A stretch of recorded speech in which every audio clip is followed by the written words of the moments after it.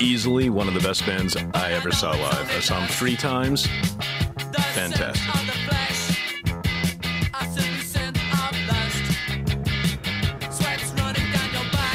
Shriekback was pretty good too.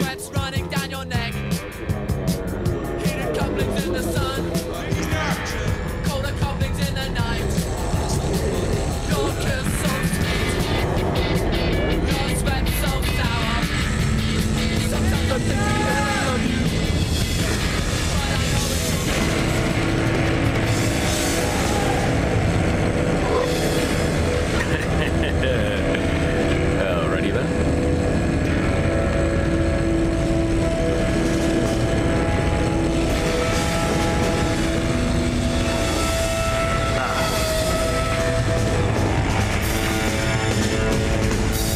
This is hell. Live from Hangover Country, this is Hell.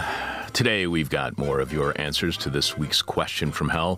Where did you leave those damn vote totals? And apparently 62% of those damn vote totals were found, which is oddly just enough for the campaign that donated to the Obama and Clinton Connected Development Company behind the app that was used to tabulate the votes on caucus night, just enough to have that candidate who donated end up in first, at least for now, and able to reap the media and fundraising benefits, despite actually losing the popular vote, which makes this Hillary-linked story as ironic as it can possibly get. We'll also have listener feedback if there is any. I haven't checked for a while, but we're going to find out what's going on in Mexico, to find out exactly how the hopeful presidency of Andres Manuel Lopez Obrador is going. And we got some reminders for you about upcoming events that we're hosting, as well as, I already told you, some listener feedback. I'm your bitter, blind, broke, gap-toothed radio show, live stream, podcasting host, Chuck Mertz. Producing this week's show is Alex Jerry. Anything new by you, Alex? Yeah, it's remarkable, the human ability to overcome and adapt to problems. I'm totally not freaked out anymore by the fact that it smells like gas every time we come into this office. Oh my God. I'm not scared anymore. I know. I'm ready to die. That stove is driving me nuts. I don't know why that happens. I think it's the pilot getting blown out, don't you? Oh, I don't even care. It's not enough. I'm going to be worried when it doesn't smell like gas in here. That's I'm going to be worried. This week's question from Hell again is, where did you leave those damn vote totals? Where did you leave those damn vote totals? You can leave your answer to this week's question from Hell at our Facebook page, facebook.com/thisishellradio. Or you can DM it to us via Twitter at thisishellradio, or email us, Chuck at thisishell.com, or Alex at thisishell.com. The person with the best answer to this week's question from Hell wins a This Is Hell tote bag, just the right size to tote lost votes. Alex, do you have any more of our listeners' answers to this week's question from Hell? Oh, yeah, we got a ton. Mark A.S. says, all the candidates receive a participation trophy. Good job, everyone. Sebastian M. says, I have them with me, but as I was walking over to report them, I realized I really had to go to the bathroom. I'm still confined to a bathroom stall. Recovery nights can be, can be rough. Sebastian. Socialism for All says, Juan Guaido has them. Luke H. says, Silicon Valley. Joe F. says, my bad, I accidentally mixed them into this raffle for a new toaster oven.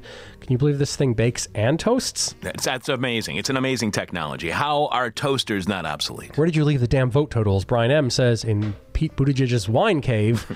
Joe S. says, Area 51, where else would they be? A ballot box? Ken M. I got Ken M. Jessica B. says, Bloomberg snuck him in that dog's mouth. Lisa B. says, in the same basket as all the clean laundry I've yet to fold and put away that's been sitting here for a week. Andrea J. says, Andrea says, in your mama. So now we've got 2 in your mama. Where did you leave those vote totals? Samantha C. says, in the lockbox with Mr. Gore. Fabio L. says, in mortgage-backed securities. Kurt E. says, left it in Epstein's Lolita Express. And Benedict S. says, in Schrodinger's box. Again, that's pretty good, in Schrodinger's box. Who said that? It was Benjamin S. Again, leave your answer to this week's question from hell. There better be a cat in that box.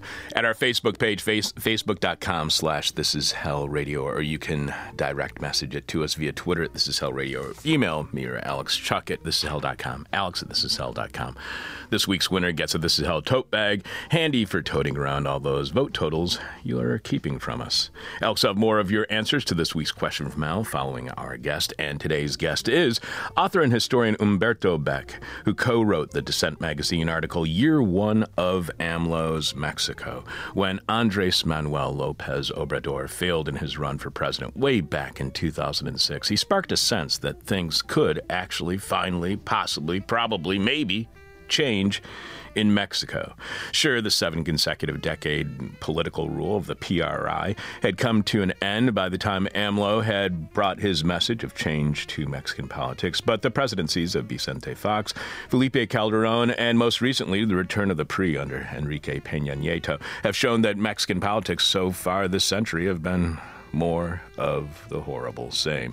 But AMLO got his chance again, and in December 2018, he became president of Mexico with promises of rolling back all of the corruption and waste and bringing about a new transformation to all of Mexico that will bring about the change the Mexican people have been hoping for, have been dreaming for, have been dying for, but never seemed to actually achieve. AMLO's government promised to be about protecting those who are the most vulnerable and the end of coddling the elite who dominate Mexico and have for quite some time. AMLO's was the hope and change that Mexico had been waiting for, but as Mexico's neighbors to the north know, promising hope and change and delivering it are two very, very different things. We'll find out how the first year of AMLO's presidency is going when we speak with Umberto, who is professor at the Center for International Studies at El Colegio de Mexico in Mexico City. Umberto is author of last year's The Moment of Rupture, Historical Consciousness in Interwar German Thought. Follow Umberto on Twitter at Umberto Beck, B-E-C-K. I probably should have watched the State of the Union address last night, so I could make some clever comments, give some smart commentary about it on the show this morning. But instead, I watched a show on Olmec archaeology, and I would much rather literally watch the discovery of ancient heads buried in sand than listen to ancient heads tell me their skewed view of reality, defining the State of the Union as whatever the campaign speechwriter assures them it is. I did tune into the speech a couple of times, long enough to realize it was nothing more than a monologue seemingly written by the white supremacist and Trump advisor Stephen Miller, whose entire meaning of life is to be a troll, provoking thin-skinned liberals into near fainting spells. And apparently it worked, as Speaker of the House Nancy Pelosi, standing directly behind the president, demonstrably tore up her copy of the speech as soon as it ended, which is probably exactly what trolls like Miller and Trump and the entire trolling Republican Party and their cohorts at Fox News really wanted. Pelosi's act was seen as disrespectful by Trump supporters and probably gave them yet another reason to go vote in November and tune into Fox last night, even if they haven't tuned in for a while. You'd think Democrats might find some space in the right and Republicans defining who they are by trolling, that Dems could take advantage of that strategy and turn it against the GOP, but that's not today's Democratic leadership. That would take political imagination, and all the party leaders seem to want to do is focus on turning a few Trump voters Democrat, and the best way they figured out how to do that is just be Republicans. I'm sorry for even bringing the damn thing up. The State of the Union, like the Iowa caucus before it, like the Super Bowl the day before, like today's vote on impeachment, it's nothing but hype, media hype. None of this matters, despite every one of these events seeming to be the most important events in human history. According to the media at this moment, in less than a year, you'll probably have forgotten who won the Super Bowl. That is, if you ever cared in the first place. In a few days, Pete Buttigieg may no longer be the leader in the Iowa caucus, and if he is, that won't matter by the end of the month, as Mayor Pete will not be the Democratic Party nominee for president, unless, of course, Mayor Pete really is the CIA super spy. I think he is. And today, we'll be quoting Trump's speech, forgetting it completely as if we have already forgotten last year's speech and every previous State of the Union and the impeachment of Trump will be but another unfulfilled promise by a party that lost its way decades ago when it turned its back on workers, immigrants, the poor, women, and the most vulnerable. Don't fall for the provocations, the trolling. That's all the right really has. It is their raison d'etre because it is their greatest weakness. The right is easily provoked. They are the original snowflakes. Abolitionists called those who wanted slavery snowflakes because any time their white privilege and supremacy was challenged, they screamed and cried and wailed. The right is easily provoked. It's just that when they are so offended. They're so offended that they're even able to convince liberals they should be offended too. That there's no reason to be mean, and it does not become liberals who will agree. Play nice and go back to being easily provoked as they stumble down a high road of polite and bullied indifference. Don't believe the hype. Don't fall for the trolling and instead troll back. Remember, the right is very, very easy to offend. If you're willing to put up with suffering liberals who insist you not be rude and be civil, which is why it's looking a lot more like 4 more years of Donald Trump. And this is hell. We'll get to listener feedback in a little bit because we have a great letter from one of our listeners, Justin, and you have got to hear it. It has everything to do with our interview on Monday's show about the planetary mind. So we'll be talking about that in just a little bit. Should I get to listener feedback, Alex, or should we go to our guest? I got Professor Beck on the line now. Okay, let's go to our guest then. Coming up on This Is Hell, 1 year in exactly, how are all our hopes for the presidency of Mexico's Andrés Manuel López Obrador going so far? And more of your answers to this week's question from hell. And as I was saying, a really incredible letter from a listener, email from a listener, Justin, that you have got to hear. It's about our conversation with Martin Arboleda from Monday about his book, Planetary Mind, Territories of Extraction Under Late Capitalism. We have an email from an eyewitness to the planetary mind, and we will be reading that to you in just a bit. I am your bitter, blind, broke, gap-toothed radio show host, Chuck Mertz, producing today's show, Alex Jerry. The planet's on fire, so yes, this is hell. Andrés Manuel López Obrador has been president of Mexico for a little over a year now, elected on promises of hope and change to Mexico that voters have been demanding for years. So how has AMLO's first year gone? Here to help us figure that out is historian Humberto Beck, co-author of the Dissent magazine article, Year One of AMLO's Mexico, a piece that he wrote with Carlos Bravo Regidor and Patrick Iber. Humberto is professor at the Center for International Studies at El Colegio de Mexico in Mexico City and author of the 2019 book, The Moment of Rupture, Historical Consciousness in Interwar German Thought. Welcome to This Is Hell, Humberto. Oh, thank you, Chuck. Thank you, Alex. Thank you for having me. This is a fantastic article, and you can follow Humberto on Twitter at Humberto Beck. Humberto, are you still editor over at horizontal.mx? No, not anymore. Okay, I just wanted to make sure that about that on the bio because I didn't want to keep repeating that, but it's a fantastic publication anyway that you were associated with in the past. You write, on a sunny morning last May on the grounds of Los Pinos, the old presidential residence now open to the public, Mexican citizens strolled past a line of cars, trucks, and armored vehicles. Now, Los Pinos was the official residence and office of the President of Mexico from 1934 to 2018, but when campaigning for the presidency in 2018, AMLO promised he would not live in Los Pinos if elected and would open Los Pinos to the public. AMLO won, and on the day of his inauguration, December 1st, 2018, the president's offices were moved back to the National Palace. AMLO instead lives in his own home in Mexico City. What was the meaning of the symbolism to the Mexican people? Well, because I'm trying to determine the mood, the feeling Mexicans, or at least his supporters, had on Inauguration Day when the former presidential residence was open to the people. Well, the meaning of that gesture was really powerful at the time because, Los Pinos, as you mentioned, was the residential residence for decades. And it had become a symbol of the, let's say, isolation of presidential power in Mexico. The idea that Mexican presidents were working just for themselves and for an economic elite.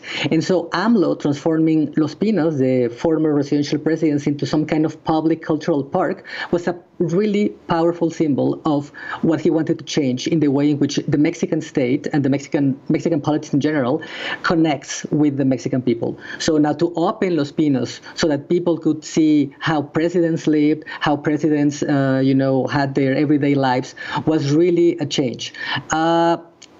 This goes together with another very powerful symbol that is that AMLO, that's how we call Andres Manuel López Obrador in Mexico for short, is starting flying in commercial flights. He didn't want to use any kind of official vehicle or official plane. He wanted to fly coach like a regular citizen. That was a very powerful symbol too. There have been some security concerns about what might happen if someone would like to make harm to him. But in general, that is also a very powerful symbol of how he wants to make the government, as he calls it, more Republican and austere. So you also write that AMLO's decision to auction luxury vehicles owned by the government and to open the presidential residence to the public are Republican austerity in practice. What do you mean by Republican austerity? Well, so the project of AMLO for Mexico is a left-wing project because it has put inequality at the center of its concerns, but at the same time it has some very particular traits. One of these traits is his concern with austerity, which is a little bit paradoxical, at least in rhetorical terms, because austerity we're used to connect it with a more neoliberal discourse. However, AMLO, what he wants to do, or that at least is his intention, is to transform the meaning of austerity in the Mexican circumstance or in the Mexican situation. Because here austerity is not about social spending, it's not about cutting social spending in social programs, it's about cutting the very high expenses of bureaucracy in Mexico. So he repeats all the time this motto that he says that there cannot be a rich government with a poor people. And he says that for the last decades, the Mexican government has been a rich government with extremely high salaries for the ministries and for the high functionaries with the poor people. So this is the meaning of austerity for him. He wants to cut spending in government bureaucracy. He wants to reallocate that budget changes in social spending, and in that way to contribute to a more equal society. So how much of a swipe or a slap in the face is opening the former presidential residence of the Mexican president? How much is that a slap in the face to the past elites who have been ruling Mexican government? Because you write proceeds were destined for some of the country's poorest municipalities from these auctions of these vehicles. Even the government agency responsible for the auction would have a new name, the Institute for Returning to the People what was stolen. This seems to be then very much not even an implication, but an admission by AMLO's government. The previous governments had been stealing from the people of Mexico. So how much is all of this an attack, a slap in the face of the past elites, of the past governments? How much is his presidency defined by his attacks on his predecessors?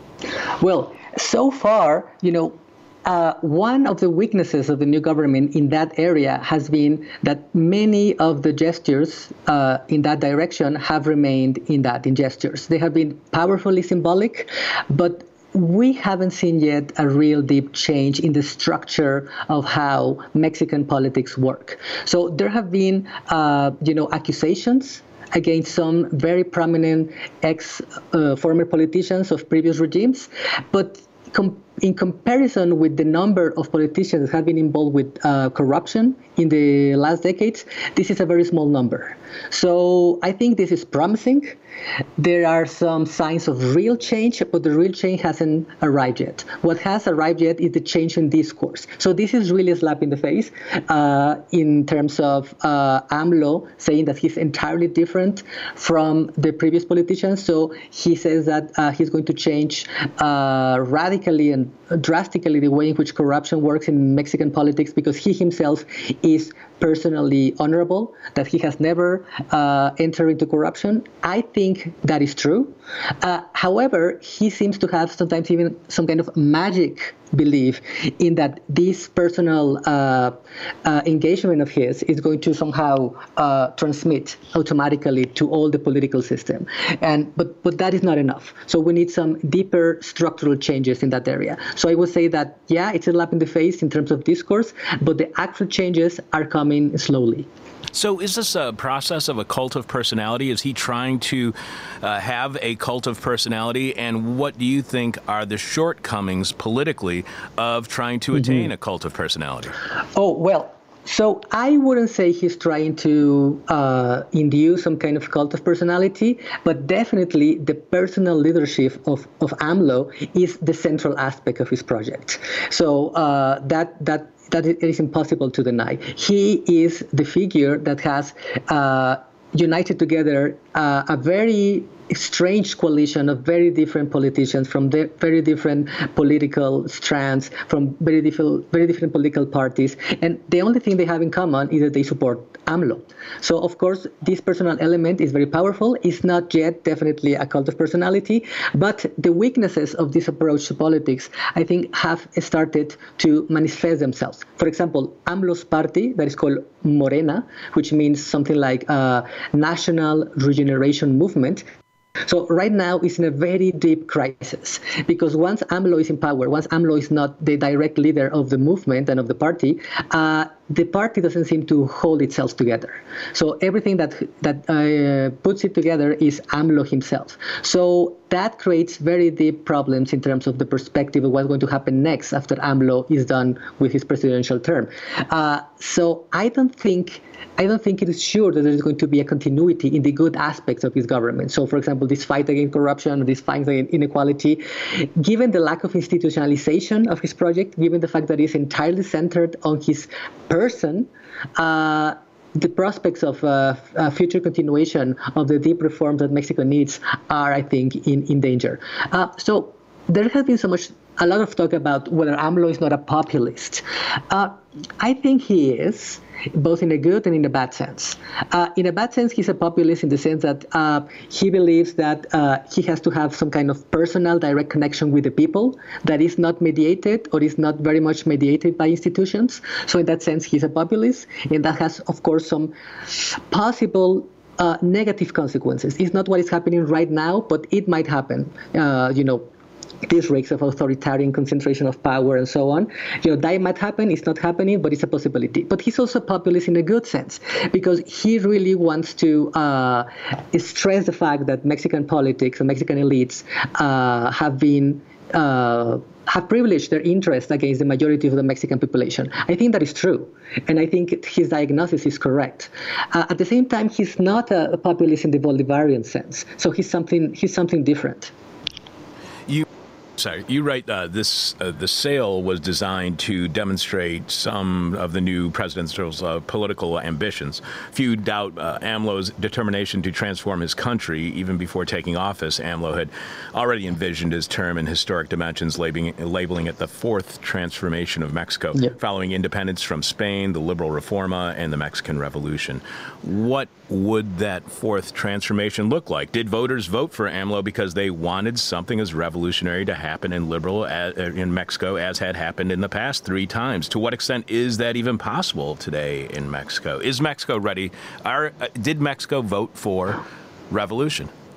I think Mexico, or at least a large extent of the Mexican population, voted for some kind of democratic Pacific revolution. This is what AMLO offers, to enact a transformation of the country as radical as the one that had happened with the independence movement or the Mexican Revolution, but without violence. So I think that the situation of Mexico is so radical, the problems are so deep and so profound and so drastic that we definitely need some kind of radical change, some kind of revolution. However, there are some very clear limits to his project of radical transformation. And I think that one of these main limits is that he wants to change the political economy of Mexico just doing this kind of budget reallocations through Republican austerity. So he wants to cut the expenses of the bureaucracy and to reallocate that money to social programs. But he has been very timid, let's say, about doing deep changes. For example, a really progressive tax reform. So he has almost never talked about that. And he has talked about that so little that it almost amounts to kind of silence about that. But without a tax reform that is really progressive, that really transforms the way in which the Mexican political economy works, what he offers is not going to happen. There is another issue of concern that is, of course, the topic of unsafety and insecurity and violence and injustice. So Mexico has reached in the last, let's say, 10, 15 years, a point of crisis. So there are many parts of the country that are not really controlled or not entirely controlled by the Mexican government, that where sovereignty, let's say, is shared by the government with criminal groups or is, exerted altogether by criminal groups. The rate of impunity for crimes in Mexico is almost 100%. And if we don't change that, even if we have let's say, a little bit more egalitarian society, if we don't change that, if we don't change that structural injustice that is at the base of Mexican society, I think that anything resembling a fourth transformation is not going to happen. So are those limits then, are they self-imposed by AMLO himself, or are they limits that are imposed on him by others, by the system, by the political culture in Mexico? Because here in the United States, so many people thought that Barack Obama was going to bring hope and change. Yeah. And when he did not bring about the amount of hope and change that many had displaced onto him from their own hopes and change, they would rationalize it as, look, Barack Obama went to Washington, D.C. He tried to get things done, but the system just wouldn't let him get things done. Are these limits self-imposed on AMLO, or are these limits to how he can transform Mexico imposed on him by the political culture of Mexico? Well, here I think we can distinguish between two kinds of limits. One kind is self-imposed limits, so limits that he has chosen to put on himself because of his project, and the other kind are limits that are structural because of the nature of Mexican politics and society. In the first area, I think that precisely because he's so concerned about popular approval, and so far he has kept a very high popular approval of about almost 70% of the population is happy with AMLO, so he has avoided engaging in some of the real changes that Mexico would need. For example, during his campaign, he had talked a little bit about some very innovative measures to improve injustice, the situation of injustice in Mexico. He had talked about selective amnesties to many people who have been involved in some way or another with drug trafficking, but not directly with violence. So he's not talking about, pardoning murderers, but he's talking about pardoning people who have, for example, worked in agriculture, somehow related to marijuana and so on. So I think something like that is needed, because otherwise the Mexican justice system is not going to be able to process all those cases. At the same time, he talked a little bit about drug legalization. I think that's also a very important issue. But once he got into power, he dropped all that. He entirely forgot about that, and he began to adopt, let's say, a strategy that is very similar to the one that was practiced by the previous presidents, like Felipe Calderón and Enrique Peña Nieto. He created this new corps called the National Guard, that is a hybrid of police and army that wants to, fight violence, but that in many ways just repeats the same logic of the past. So that is a self-imposed limit. Also, he wants to avoid drug legalization or selective amnesties because I think he perceives now that this is going to cost him a lot of popularity in some sectors. So he dropped that, even though that is important. At the same time, there are the structural limits. That is the very large tradition of corruption and, let's say, collusion between political and economic power that have characterized Mexico in the modern time. So even though he talks about separating political and economic power, doing some kind of, let's say, purification, sometimes he uses that word, of political power, in fact, what he's doing is to trying to work with the very ultra-rich people in Mexico in symbolic terms, or getting money from them to finance new projects. So he created these boards of businessmen of Mexico, among which are some of the richest men on earth, to contribute to the government. So here we have some kind of a kind of contradiction with his discourse that might have been imposed by the structural reality of Mexican economy. You mentioned earlier the potential for criminal gangs' influence on government. Can AMLO or any political leader have any chance at having any kind of reform in Mexico when you have potential for criminal gang influence on the government? I think he definitely has a chance of real reform in Mexico in terms of justice and security. However, the signs, the recent signs in that area are not very encouraging. About 10 years ago began in Mexico a process of penal reform and of justice reform to change the way in which the justice system works, to make it a little bit more transparent, to make it a little bit more open, to make it a little bit less prone to corruption. But so far, the resistance on the part of judges, ministries, police corps has been very strong. And so, of course, that has created new problems. But the reaction of the AMLO government so far, or what seems to be the reaction, is to create some kind of counter reform to that penal reform that will reintroduce some of the worst aspects of the previous regime. So instead of trying to work towards a consolidation of the new penal and fiscal, and justice regime, he wants to go back so that the power of the central government is strengthened. So I think this is a worrying symptom of the way in which he's not entirely getting what he has to do.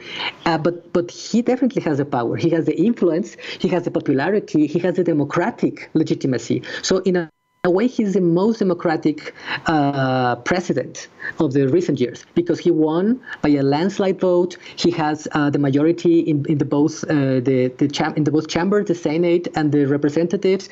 Many local governments support him. So he has a tremendous democratic legitimacy that he could mobilize to a deep transformation of the justice system. But instead of trying to improve the positive tendencies that are already there, he seems to want to stop them. In 2006, when AMLO ran for the presidency and failed, he said that the election was stolen from him by President Felipe Calderon, eventual President Felipe Calderon. How much was the 2018 vote or referendum on his claim that he says the election was stolen from him despite never producing any evidence? Oh, well, I think that many people voted for him, not because of that, because the people who believe that there was a fraud in 2006 are, his hardcore vote population. But he could win in 2018 because he could convince an even larger population that he was the option for Mexico. And it was something that was not entirely related to the fraud of 2006. It was because he could present himself as the option that could really change, for example, inequality and corruption. However, I don't think that there was a fraud in 2006, but there were very strong and very deep irregularities. So I'm pretty sure there was, federal money at the time from the other party that somehow contributed to the victory of Calderon. So even though there was not a direct fraud, there were irregularities that made that election, questionable. But of course, AMLO winning in 2018 in such a powerful way is somehow, I wouldn't say a referendum on the 2006 fraud, but it was like some kind of public referendum on the meaning of Mexico's transition to democracy. Because, in the year 2000, Vicente Fox was the first really democratically elected president in Mexico in modern times. And so far we had before AMLO, 3 presidents, all of them from the right. And I think that AMLO winning in such a big way was some kind of public referendum on the failure of those presidencies of the first part of the Mexican democracy, and the will of the people showing itself in the direction of having a radical change in what democracy should entail.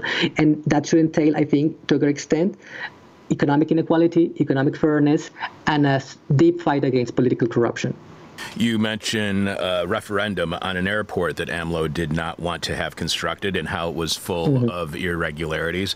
And you write, in the weeks leading up to the vote, a bevy of legal challenges were soon brought against the decision to call the referendum. They gained steam until mid-October when AMLO's government decided to reclassify the project as a matter of national security to halt what he described as legal sabotage. The courts obliged. The one magistrate who insisted on upholding the challenges, Jorge Arturo Camero Ocampo, was immediately removed from the bench and accused of corruption by the president of the Supreme Court, Arturo Zaldivar Lelo de Larrea, a close ally of AMLO. Is AMLO then displaying the same kind of desire for a complete grip and control of power as the PRI had? Is AMLO using his majority position too, while not the exact same policies as the PRI, attempting to attain that kind of unchallenged power of the PRI? Because I started thinking, I wonder if that's just the path that Mexican politics goes towards. It tries to have ultimate power.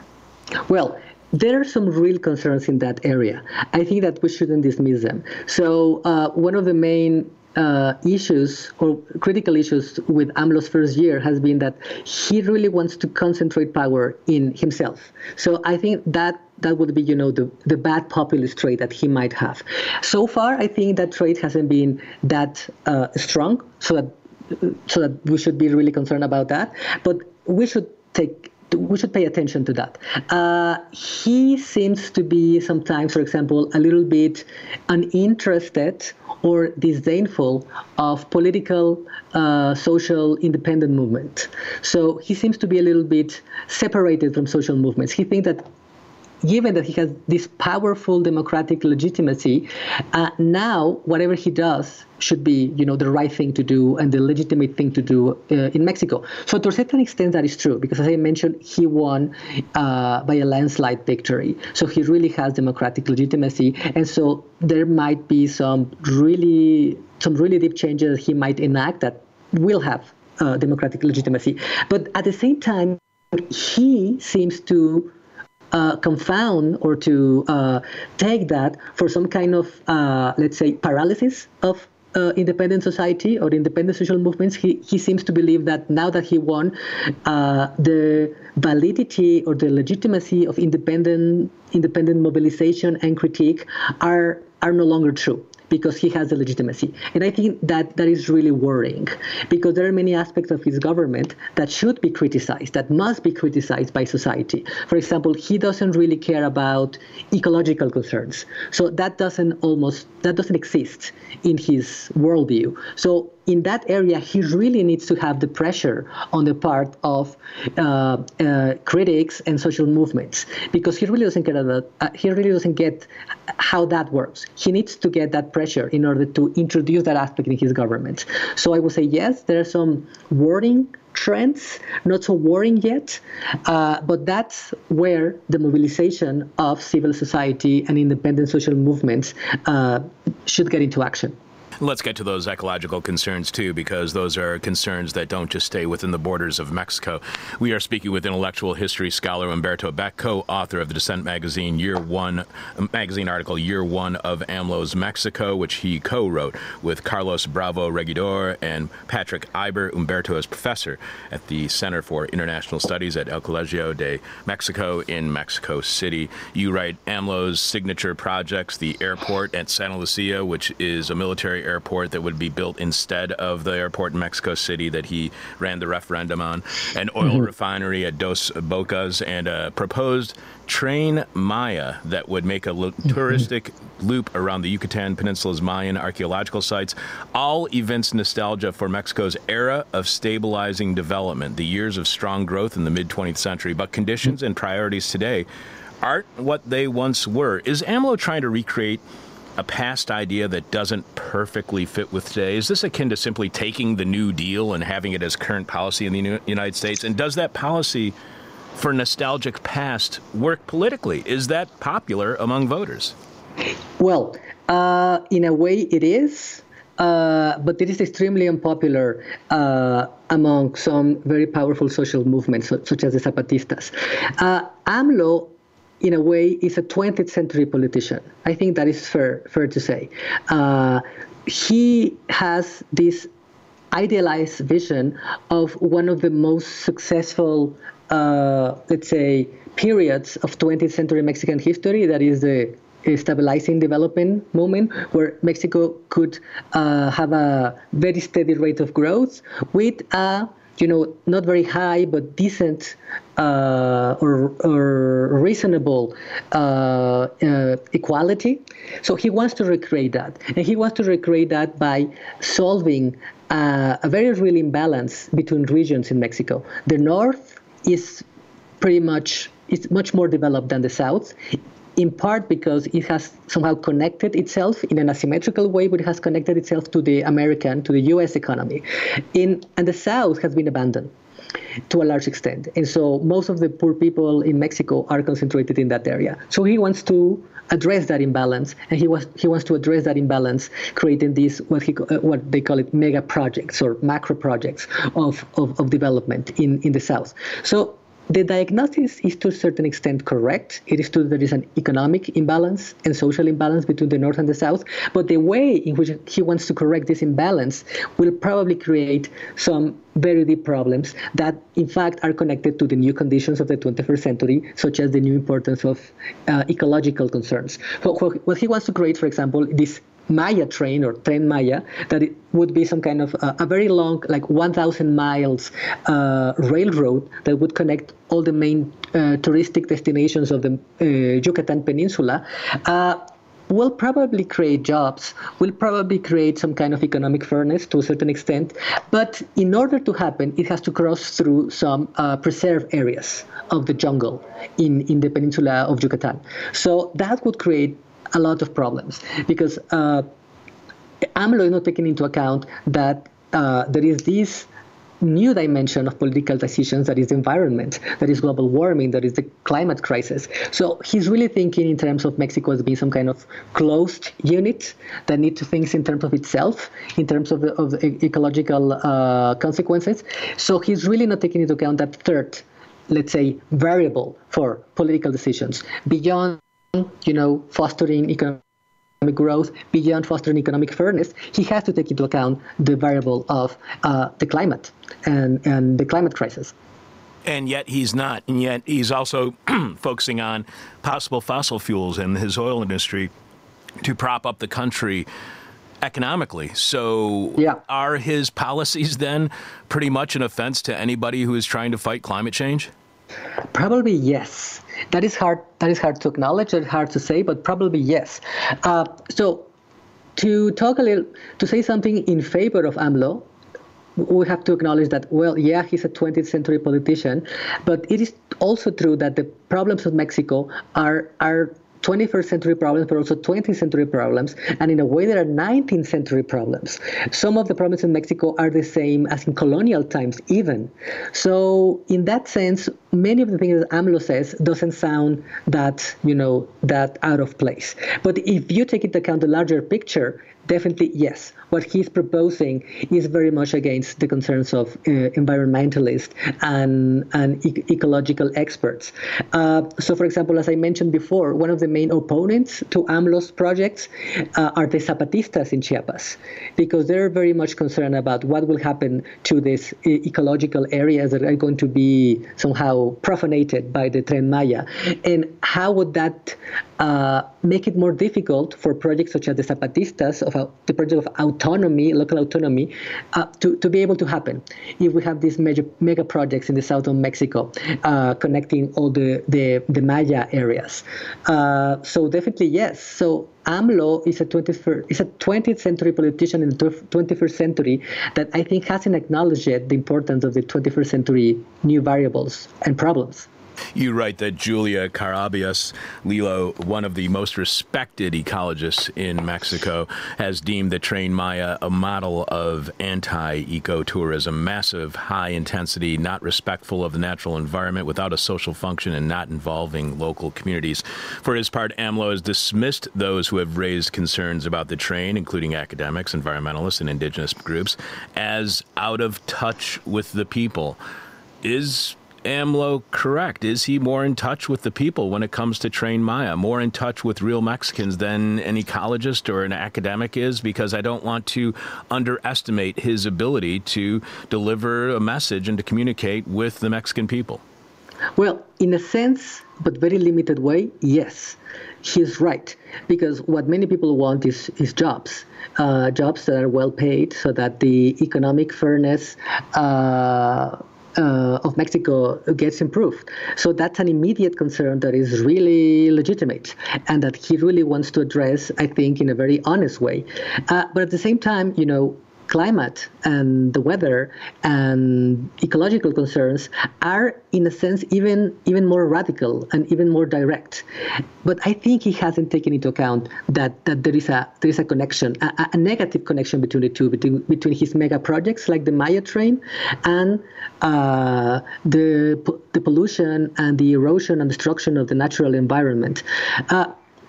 This is also applicable to another, let's say, flagship project of his government, that is the construction of new refineries for the treatment and the treatment of oil. He has insisted, he was in his campaign, that he wants to turn Pemex, that is the national oil company, into the engine of Mexican development and growth. So, of course, in a way, he's right. In a way, it's true that Pemex has a lot of economic potential. In a way, it's true that it could create many new jobs, and particularly it could dynamize the southern part of the country that has been so abandoned.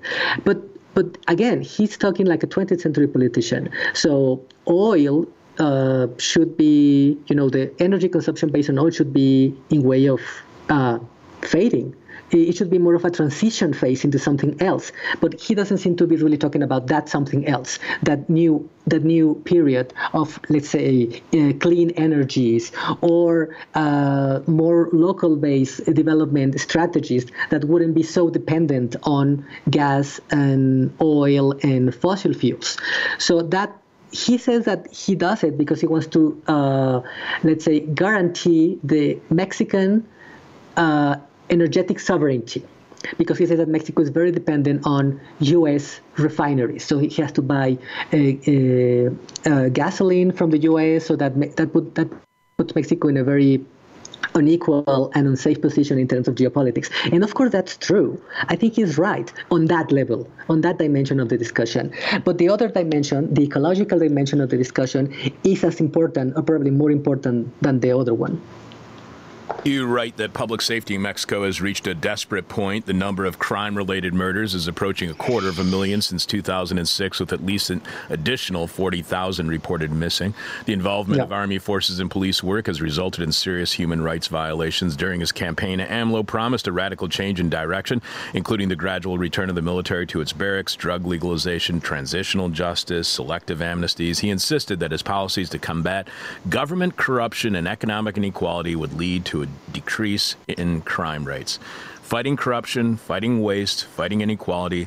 These are the ways in which he's going to fight not only crime, but as mentioned throughout your article, how he'll restore trust in government. Can AMLO solve all of Mexico's problems simply by fighting corruption, waste, and inequality? Or is there something else AMLO may be missing? I think he will probably improve some of those areas with the strategies that he's following. I don't want to say that they're entirely wrong, that they're entirely out of place with the Mexican situation. But if he wants to enact the fourth transformation of Mexico, as he has promised, he has to do something else. He has to do something more radical, more drastic. I would mention at least 3 areas of change, 3 or 4. One would be a really progressive tax reform. Without that, he's not going to be able to change the political economy, the extremely unequal and unfair political economy of Mexico, without a really progressive tax reform.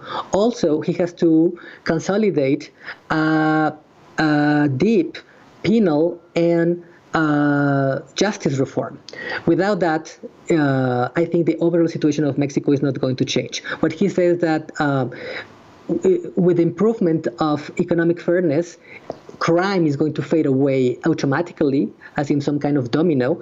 I don't think that's going to change. He has to address the violence and the injustice issues in its own way. So, for example, consolidating this kind of justice reforms. And the third element would be, of course, to introduce in a serious way the ecological variable in all his decisions. He's not taking that into account almost at all. So he seems to ignore it all the time.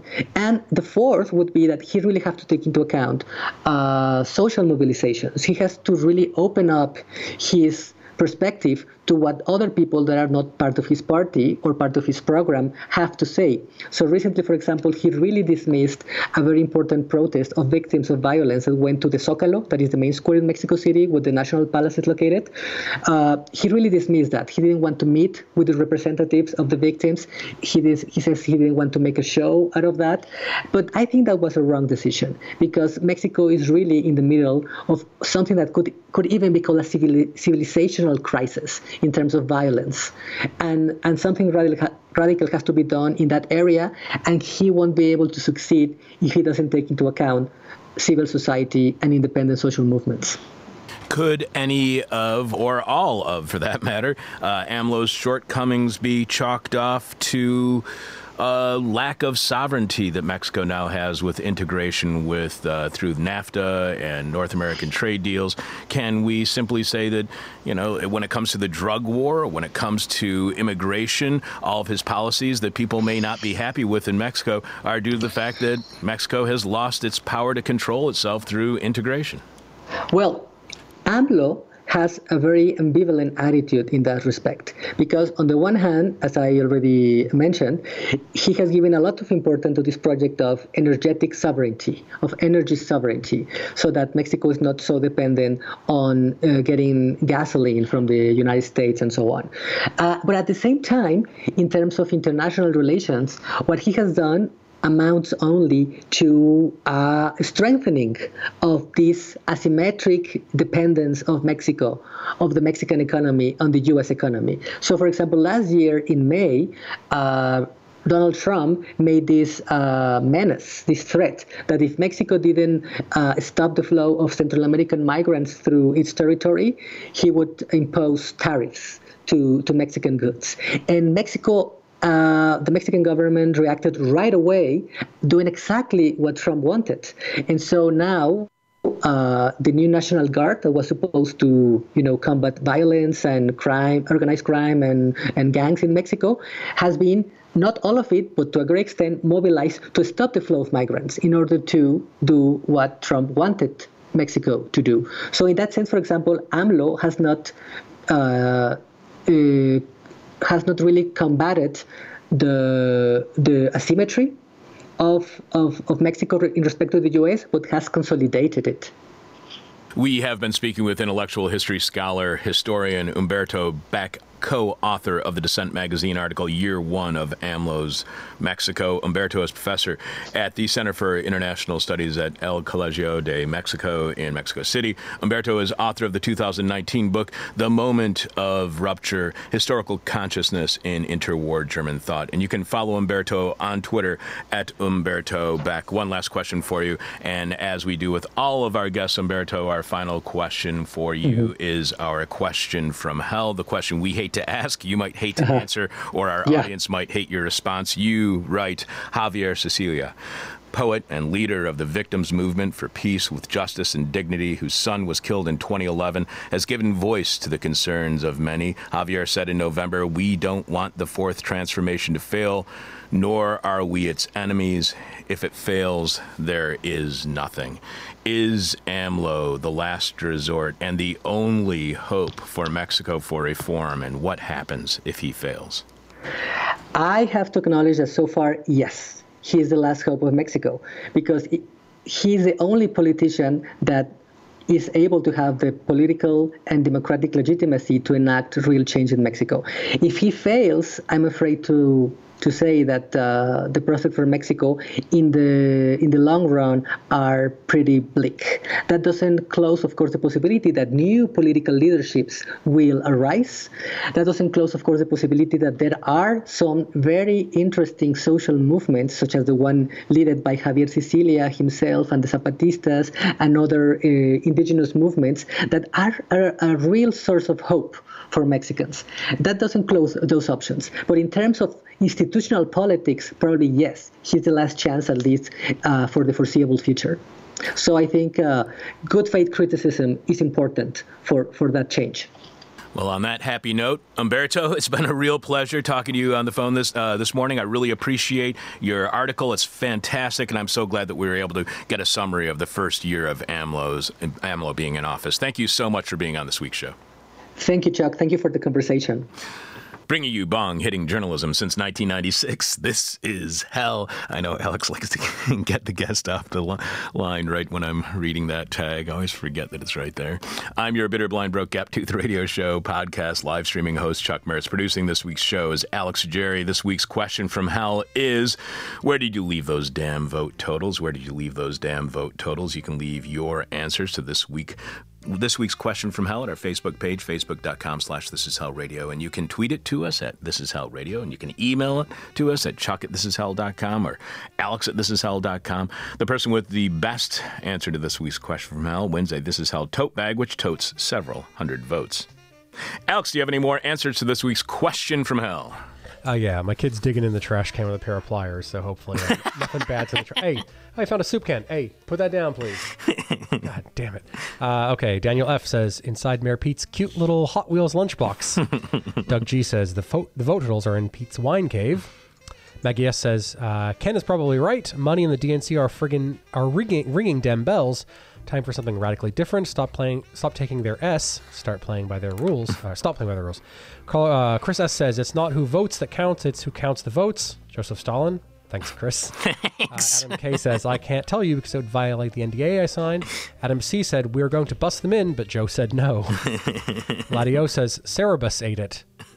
Scott W. says, in Howard Deed's lunchbox. Jessica P. says, in the shadows. Chris R. says, in the Penske file. And Jan H. says, with Biden's dementia medication hidden under a bunch of malarkey. Alex will have the rest of the answers to this week's question from Hell, and we'll announce this week's winner on our show tomorrow, Thursday.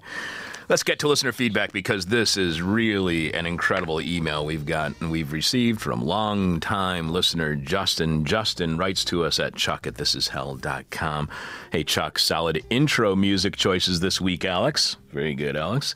Your recent interview with Martin Arboleda, author of Planetary Mind, Territories of Extraction Under Late Capitalism, on Monday, really touched on a topic that has been a concern of mine for a few years now. Aside from all of the random jobs I have performed, my main trade has been a CNC machinist. That's a computer numerically controlled machinist.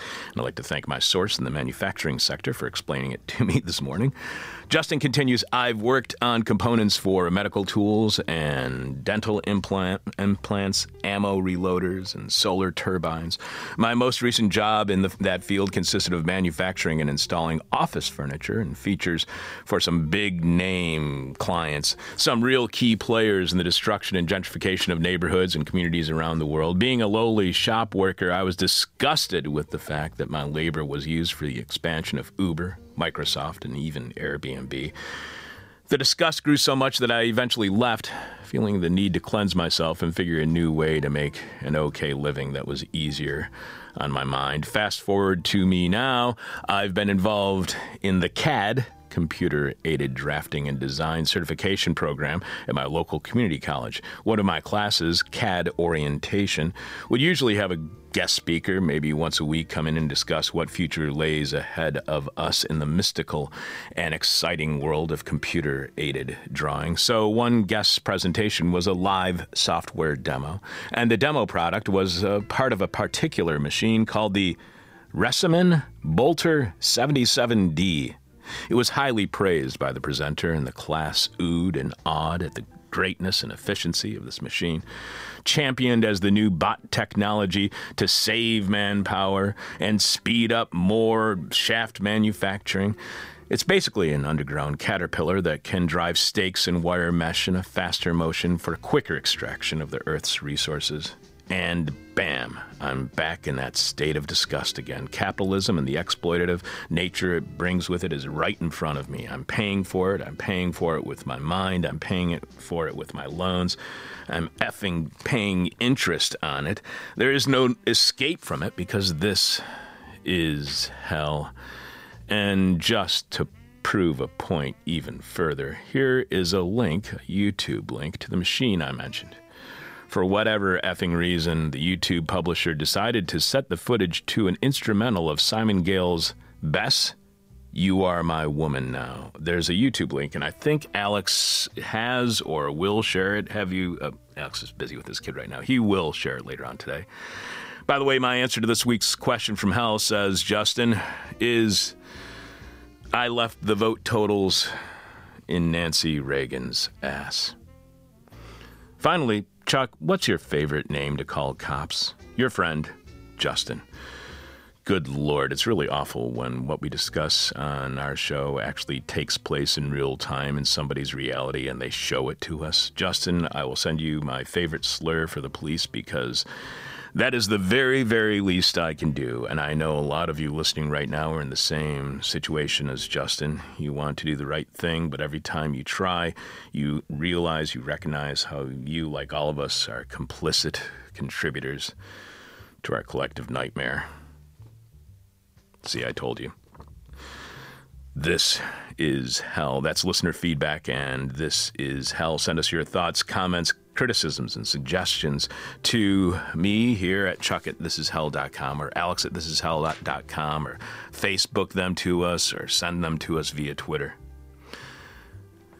Alex, This Is Hell office hours are now at a new time. We are now holding our weekly meet and greet, which is more of a think and drink that takes place at Carrie's Lounge, 2251 West Devon, in Chicago's little Indian neighborhood. That now happens on Fridays, every Friday evening, beginning at 6 p.m. and going until at least 9 now, every Friday night. So join us on Fridays, every Friday night, for This Is Hell office hours at Carrie's Lounge, 2251 West Devon, here in Chicago, the bar downstairs from these offices. Finally, we do our show from studios above Carrie's Lounge. There's also a meeting space that is open for anyone in the community or community groups to organize in a neutral setting. Last night, we had Reclaim Chicago doing some work up here. So if you need a space, a neutral space to meet, all you have to do is contact me, chuck@thisishell.com, chuck@thisishell.com, and I will connect you with the people who schedule the space's use up here. Alex, who is on tomorrow's Thursday's live show, streaming at 10 a.m. Chicago time here at thisishell.com. Samuel Woolley will be on to talk about his book, The Reality Game, how the next wave of technology will break the truth. Great. I think it already did, didn't it? Tune in to tomorrow's live streaming show, 10 a.m. Chicago time, thisishell.com. Listen to the podcast posted shortly after our live stream. Hear all of the answers to this week's question from hell and find out if you have one. I'm your bitter, blind, broke, gap-toothed host, Chuck Mertz, producing this week's show. Alex Jerry. Thanks to Alex Jerry. Thanks to Umberto Beck for being our guest on this week's show. Live from land stolen from the natives, this is hell.